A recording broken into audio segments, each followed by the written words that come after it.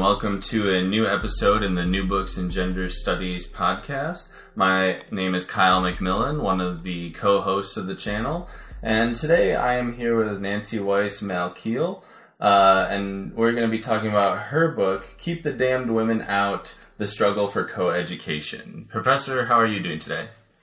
I'm doing fine, Kyle. Glad to be with you. Yeah. So if you just wanted to start out maybe talking a little bit about your professional career, your sort of academic trajectory, and what ultimately led you to write this sort of extensive work on the struggle for coeducation. I'd be happy to do that. I joined the history department at Princeton in 1969, right out of graduate school, as an assistant professor, and I worked as a teacher in 20th century American history, broadly defined, and my scholarship for the next couple of decades was in African American history, civil rights, black politics, organizations for racial advancement. I spent 24 years as dean of the college at Princeton, starting in 1987 and ending in 2011. When I came back to the faculty, it seemed to me that continuing to work in a field, African American history, that I had really not worked in for many, many years was probably not the best idea. I had an invitation from the president of Princeton, Shirley Tillman, who asked if I would be interested in writing a history of coeducation at Princeton, and that fit very well with the fact that I had essentially lived coeducation at Princeton since I arrived at the same time as the first undergraduate women. I was very much interested because of my responsibilities as a faculty member and a dean in the education of women as well as men at Princeton. And I'm an alumna of Smith College and spent a decade as a trustee there. So women's education has been very much on my mind for a long time. So I started out to write a history of coeducation at Princeton. And what I soon came to realize was that there was a more interesting question, because there was such a flood of decisions for coeducation at elite private colleges and universities in the United States and the United Kingdom in a very short space of time, starting in 1969. And so that's how I got to wondering why that flood had happened, how it worked, and with what results. Yeah, so when you were focusing on those particular schools, who ended up being sort of the, change agents or sort of the main actors in this push for coeducation? Well, Princeton and Yale are the prime movers. They get started, and everyone else is watching them and, not surprisingly, following their lead. In the United Kingdom, it's another story. Cambridge and Oxford men's colleges begin admitting women in 1972 at Cambridge and in 1974 at Oxford, and they're doing that for reasons local to the United Kingdom and not directly because of what was going on in the United States, even though what was happening at Princeton and Yale had an influence there as well.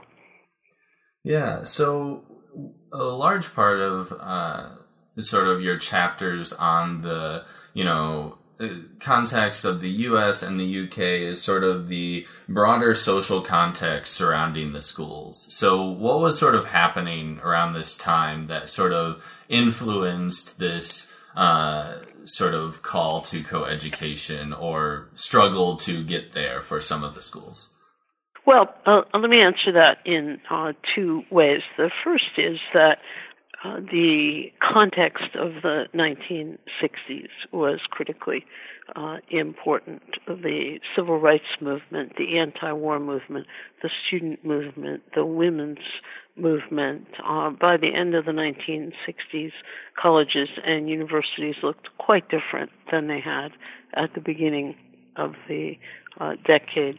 This is a period also when a number of these very elite, very traditional private institutions begin to diversify their student bodies, to admit more public school students, students from less advantaged backgrounds, Catholic and Jewish students, even some African Americans. So this overall social context sets a framework within which coeducation becomes something that is no longer so unimaginable, but rather seems to be almost necessary. The trigger in this general context for Princeton and Yale, and then for Dartmouth and for Vassar, for a number of the institutions that go co-ed, the trigger was admissions. And the fact that by the late 1960s, if you look at Princeton and Yale, who were, as I said, the prime movers here, their applications are beginning to fall off and their yields. In other words, the decisions that admitted students make are beginning to change. And what they see is that high school students, male high school students, they liked to refer to as the best boys, were changing their views on where they wanted to go to school. They wanted to go to school with girls. And this is when Harvard begins to pull away from Princeton and Yale in admissions. So losing some of their hold on the best boys was, in the view of people at Princeton and Yale, really unsustainable. And they looked to admit women, not because they had some moral conviction about educating women, not because of some high-minded commitment to the education of women. They admitted women because it was a way that they believed to help them recover their hold on these best boys. So they looked to coeducation, where women would play an instrumental role in improving the education of men. Yeah, so that kind of leads into my next question. It seems like in the U.S. context, there's sort of this dynamic between what you were talking about in terms of the academic competition and sort of the admissions battles that these schools were engaging in, but also the attitudes of some of the alumni. So I don't know if you wanted to speak to sort of what does that push and pull look like at each of these schools? Alumni are highly problematic in this drama, if you will. They were fiercely opposed in the main, not entirely, but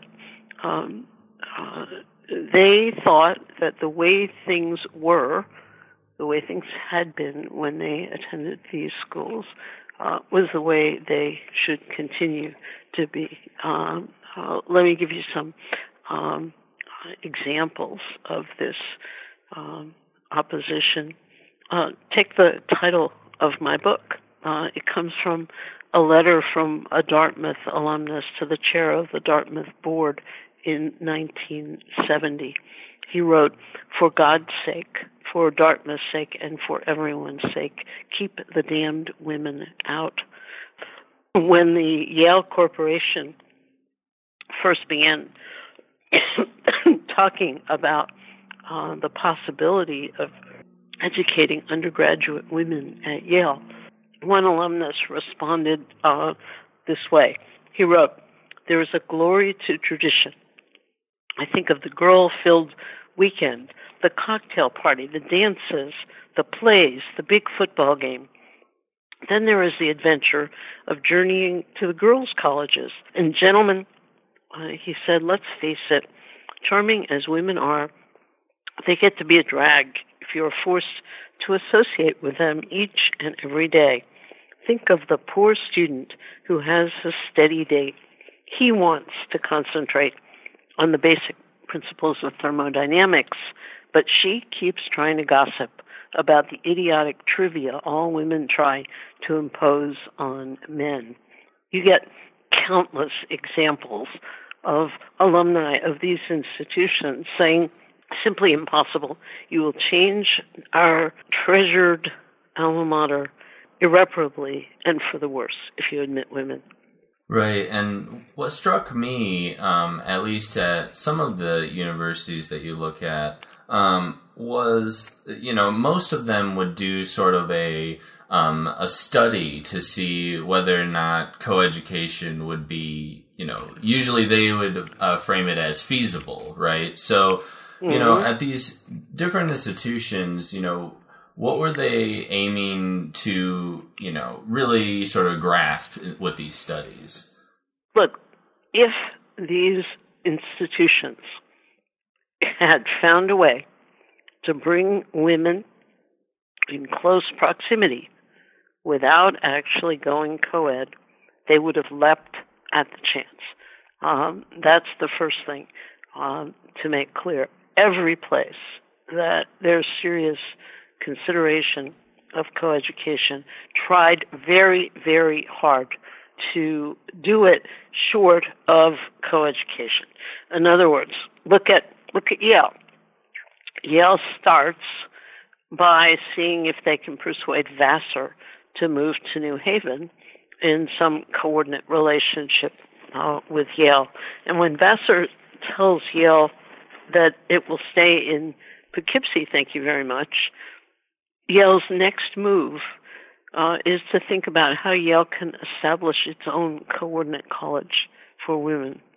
Princeton, seeing Yale talking to Vassar, began talking to Sarah Lawrence College about the possibility of Sarah Lawrence moving to Princeton across the lake from the university, close enough to solve the problems created by the absence of women students, but not so close as to fundamentally change the university. Dartmouth explored the possibility of getting Wheaton College or Skidmore College to move to Hanover. Any of these presidents would have jumped at the chance to establish a coordinate college for women if they could have pulled that off, because that would have solved all the problems wouldn't have changed the fundamental male camaraderie, wouldn't have changed the special relationships and environment of an all-male institution that had for hundreds of years produced alumni who went on to leadership positions where these male friendships were so important to them, the male bonding, but they couldn't make that happen. So what were the attitudes of the male students that were already at these institutions once coeducation became sort of this hot button issue? Well, they were very complicated. On the one hand, there was a lot of student support for coeducation. On the other hand, when the women actually arrived, they were less sure. The male students were less sure. And remember that these were male students who had applied to their institution and matriculated at their institution when it was all male. So it was one thing to say in the abstract, gee, it'd be nice to have women here. It was another to actually bring them and change the place. There are lots of examples of male students responding in ways that suggested that maybe it wasn't so comfortable and easy for them. For example, actually sitting down in a lecture hall next to a woman student. A lot of men thought they just couldn't do that. So there would be circles of empty seats around the one or two women in the classroom because men just couldn't quite handle it.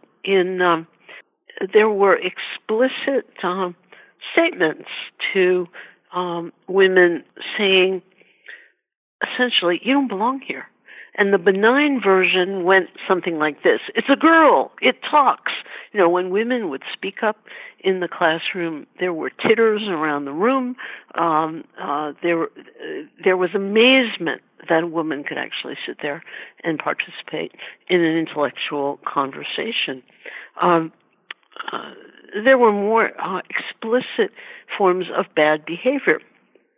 Dartmouth men, for example, hung banners from their dormitory windows declaring no co-eds or co-eds go home. Dartmouth men, when women entered the dining hall at Dartmouth men shouted out numbers meant as ratings of attractiveness, as if they were rating the quality of a dive. Dartmouth men, through the fraternities, engaged in really degrading, dangerous behaviors and scurrilous verbal assaults on women students. They marauded through women's dormitories.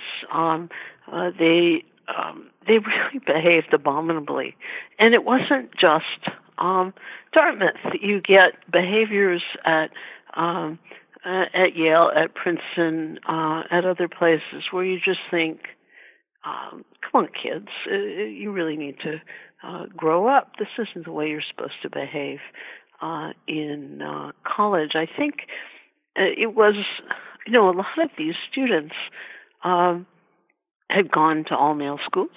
A lot of them just didn't know how to handle themselves around women. And the curious part was that the social interaction was supposed to be the big draw of having women there, but it was very awkward for men at Princeton or at Yale to date their new female classmates. And they fell back on their time-honored practices of importing dates from women's colleges.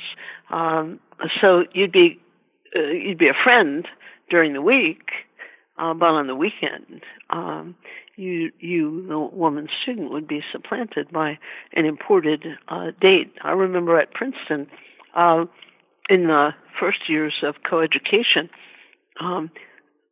male students would say, well, I'm sure given the ratio that each woman student already has plenty of people lined up to date her, and so I'm not going to risk asking somebody out because I'll get shot down. And so what happened was that the women students sat home Saturday nights without dates because the men wouldn't ask them out because they were sure that they would get shot down in favor of other offers. Yeah, and part of the sort of reasoning behind, like you said earlier, these institutions wanting to open up are sort of, how can we sort of increase our admissions? And part of that has to do with the attitudes of women that were in high schools at this time. So what did that have to do with the push toward coeducation? Well, men and women students were accustomed to associating with each other in high school in the context of the civil rights movement, the anti-war movement.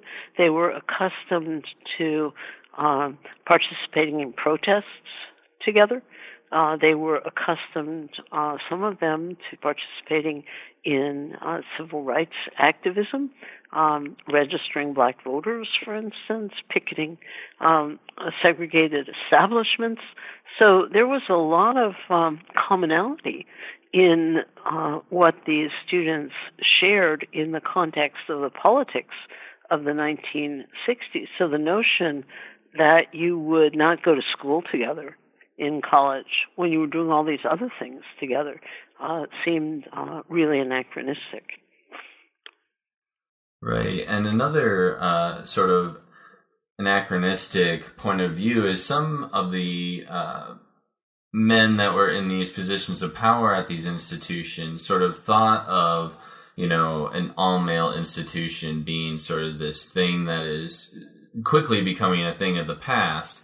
And one of the things that you point out in your book is the interesting position that line of thinking puts the traditionally all women's colleges in. So I don't know if you want to speak a little bit about that. It was tough for women's colleges to figure out how to navigate in this changing environment.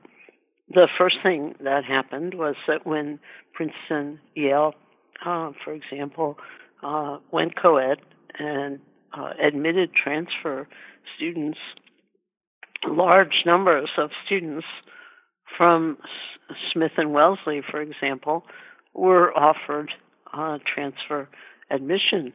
And, the position of the men's colleges, Kingman Brewster, the president of Yale, would say to colleagues at Smith and Wellesley, look, I can't help it if large numbers of your students want to leave and come to New Haven, and it would be unfair if we didn't offer admission to the most talented among them, and then let them decide what they're going to do. So there was an inherent tension in terms of what the first moves to coeducation were going to do to the enrolled student bodies at these schools. But then the question was essentially, how are we going to compete in a world in which so many of the most elite, most attractive men's colleges are admitting women? They're admitting the women the women's colleges would normally have attracted. And what is going to be our fate going forward? This is a big problem and challenge for the women's colleges, and they were really caught because, on the one hand, they thought that they were going to lose a significant part of their traditional constituency of the brightest female high school students. On the other hand, if they were to contemplate going co-ed themselves, they feared that they would be unable to attract a large number of men of sufficient quality to match the women who were enrolled. So it was really a conundrum, and they didn't want to go co-ed. Smith and Wellesley certainly didn't. They thought they had to seriously explore what would happen if they went co-ed, but this is a really tough problem for them. Vassar decided to admit men. Vassar's circumstances were different from Smith and Wellesley's. They had the about 10-month-long serious exploration of the possibility of teaming up with Yale in New Haven. They were located geographically far from men's schools, far from cities. They were in a much tougher spot than Smith or Wellesley in terms of the possibility of a reasonable social life in proximity to their campuses. And their admissions were dropping off much faster than the admissions at Yale or Princeton. And Vassar had normally gone pretty much head-to-head with Smith and Wellesley in admissions, and that started to change significantly by the late 1960s. So Vassar thought that they really needed to act, whereas Smith and Wellesley could afford not to. Yeah, and it was really interesting sort of the role that the new wave of feminism had at these women colleges. It was fascinating, in fact, because the Smith is a wonderful example. Student sentiment at Smith was overwhelmingly in favor of coeducation at two different points.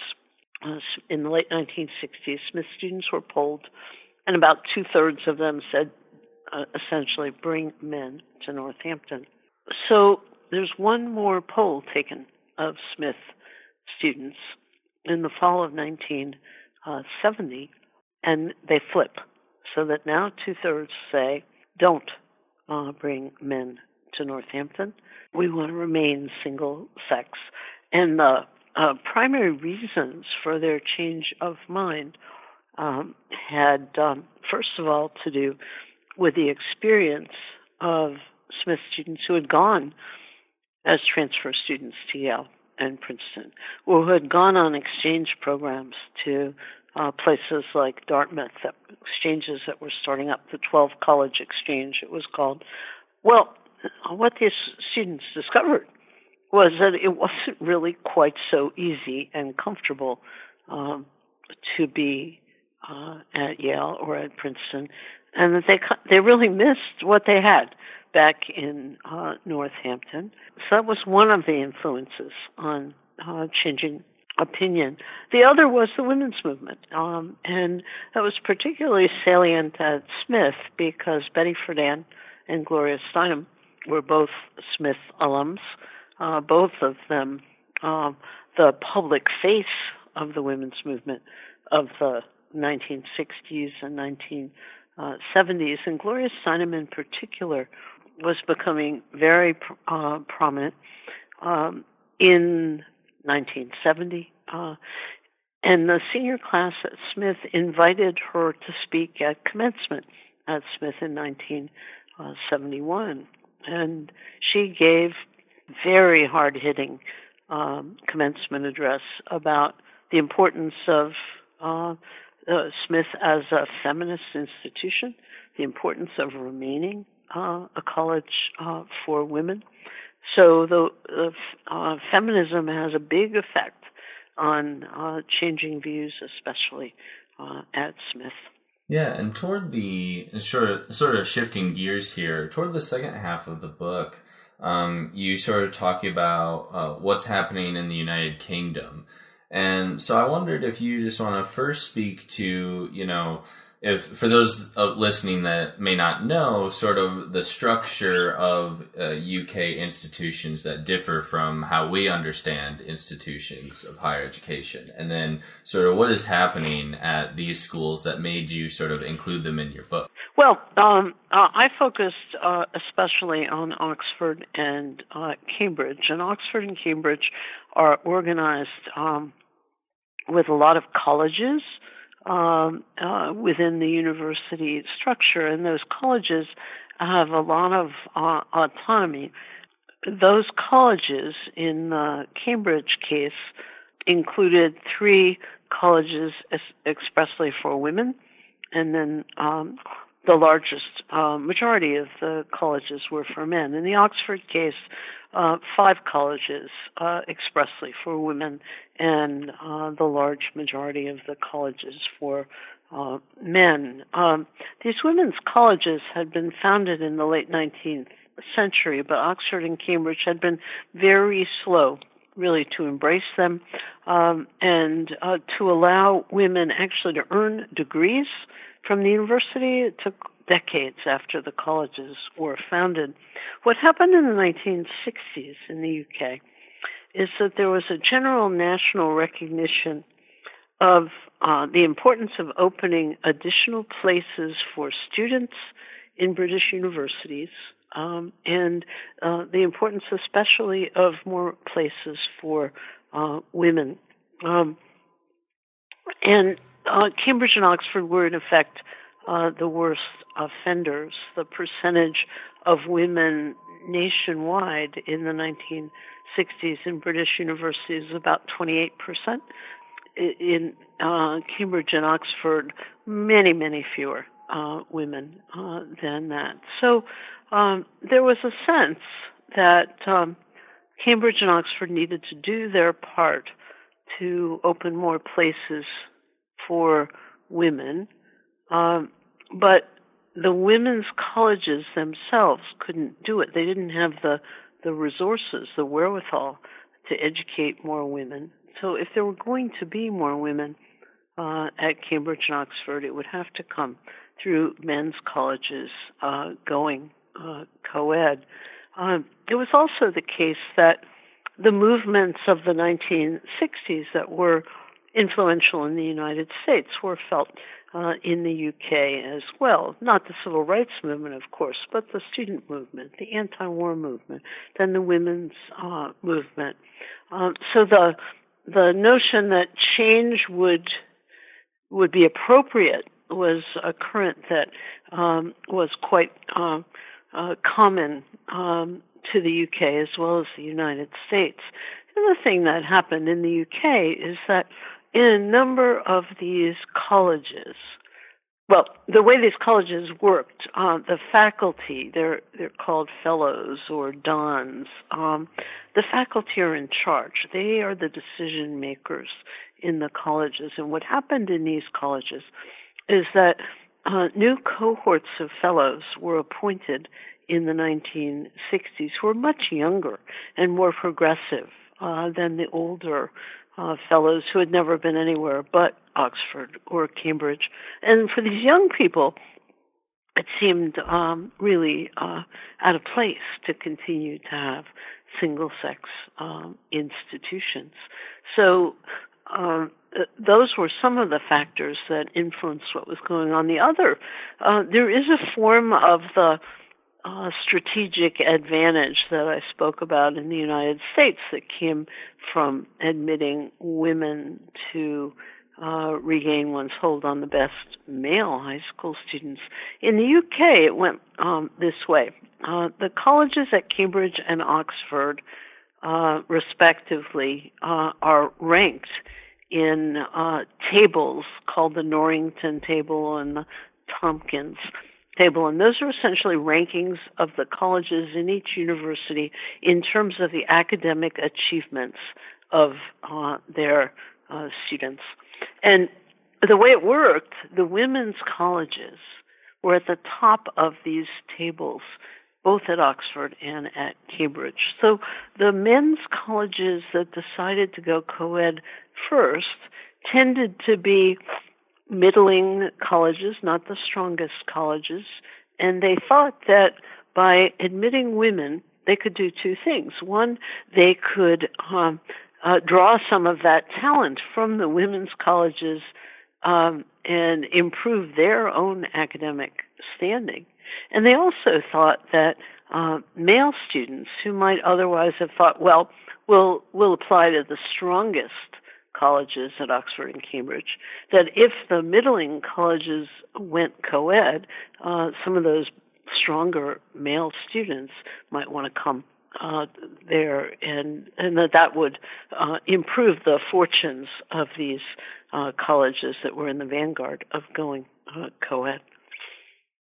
Yeah, and it was interesting to see the different roles that alumni played in the UK versus the United States. And part of that has to do, I'm sure, with the sort of just financial structure between the two countries, correct? Oh, absolutely. In the United States, alumni are critical to the financial well-being and the financial strength of these institutions. Alumni giving, annual giving, and capital gifts of consequence have been just essential to the ability of these institutions to grow and flourish. That was not the case in the UK. The structure of funding for these institutions just didn't depend on soliciting money from alumni, and that meant that the graduates were less consequential, less of a possibly obstructionist factor than was true in the United States.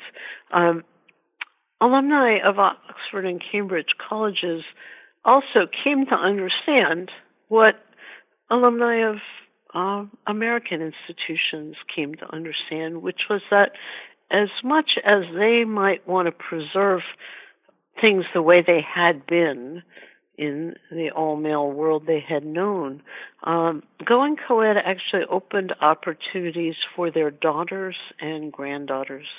And so something that looked unthinkable in the abstract became very attractive, in fact, to graduates who had daughters and granddaughters who would like to follow the fathers and grandfathers to the colleges they had attended. Yeah, so I think that an appropriate sort of maybe expansive last question is how you sort of end the book. So you kind of lay it out with what did coeducation do and what did it not do? And I think that's a really important point that you make. So if you wanted to get into that. Yeah, it's complicated to appraise the results of these changes. On the one hand, and undeniably, first-class educational opportunities are opened to women students at the highest level. And so you have access to world-class faculty, to facilities, to laboratories, to libraries that are unparalleled in the world, and where women have every access that men do. And that's critically important, it seems to me. Coeducation meant that women students had every opportunity that men did to excel academically, to prepare themselves for professional careers, for positions of leadership, in the same fashion that men do. And if you look at the women who have been the most consequential leaders in various fields, up until coeducation, there are women who went to women's colleges. But after these institutions admit women, the most consequential women leaders have come out of co-ed institutions. No surprise, I think. On the other hand, coeducation has not solved perplexingly gendered conundrums, problems, challenges. To give just a few examples, it continues to be the case at the best American institutions, at Oxford, at Cambridge, that at the very highest levels academically, men are outperforming women. It continues to be the case that there are gendered patterns of selection of subjects of study, so that in math, in physics, in computer science, in economics, you have significantly fewer women pursuing academic work than you do men. It continues to be the case that university faculties are not anywhere near evenly balanced in terms of gender, even though student bodies are. And as we know, it continues to be the case that there are significantly fewer women than men in positions of leadership in major law firms, in major corporations. Women are underrepresented on boards of Fortune 500 companies. There are just many fields in which it is just really tough to achieve some sort of gender parity, and leave aside the question how much gender had to do with the American presidential election. There are all sorts of gendered challenges that coeducation didn't touch, and I would argue couldn't have been expected to touch. Sexual harassment on campuses. is one example. A second example is the difficulty of conducting a high-level professional career for a woman at the same time that she's raising children, and how the workplace does and does not accommodate those conflicting imperatives. So there are a lot of gendered problems that continue inside and beyond the academy that coeducation, as I said, coeducation didn't address, and I think in the main, probably we wouldn't be fair in saying coeducation should have solved these problems. Right, and I think, that's a good spot to leave this discussion. But Professor, I really enjoyed your book, and I'm sure that people that listen to this podcast will really enjoy it. So thank you for joining us in the New Books Network. Thank you very much, Kyle. Pleasure to be with you.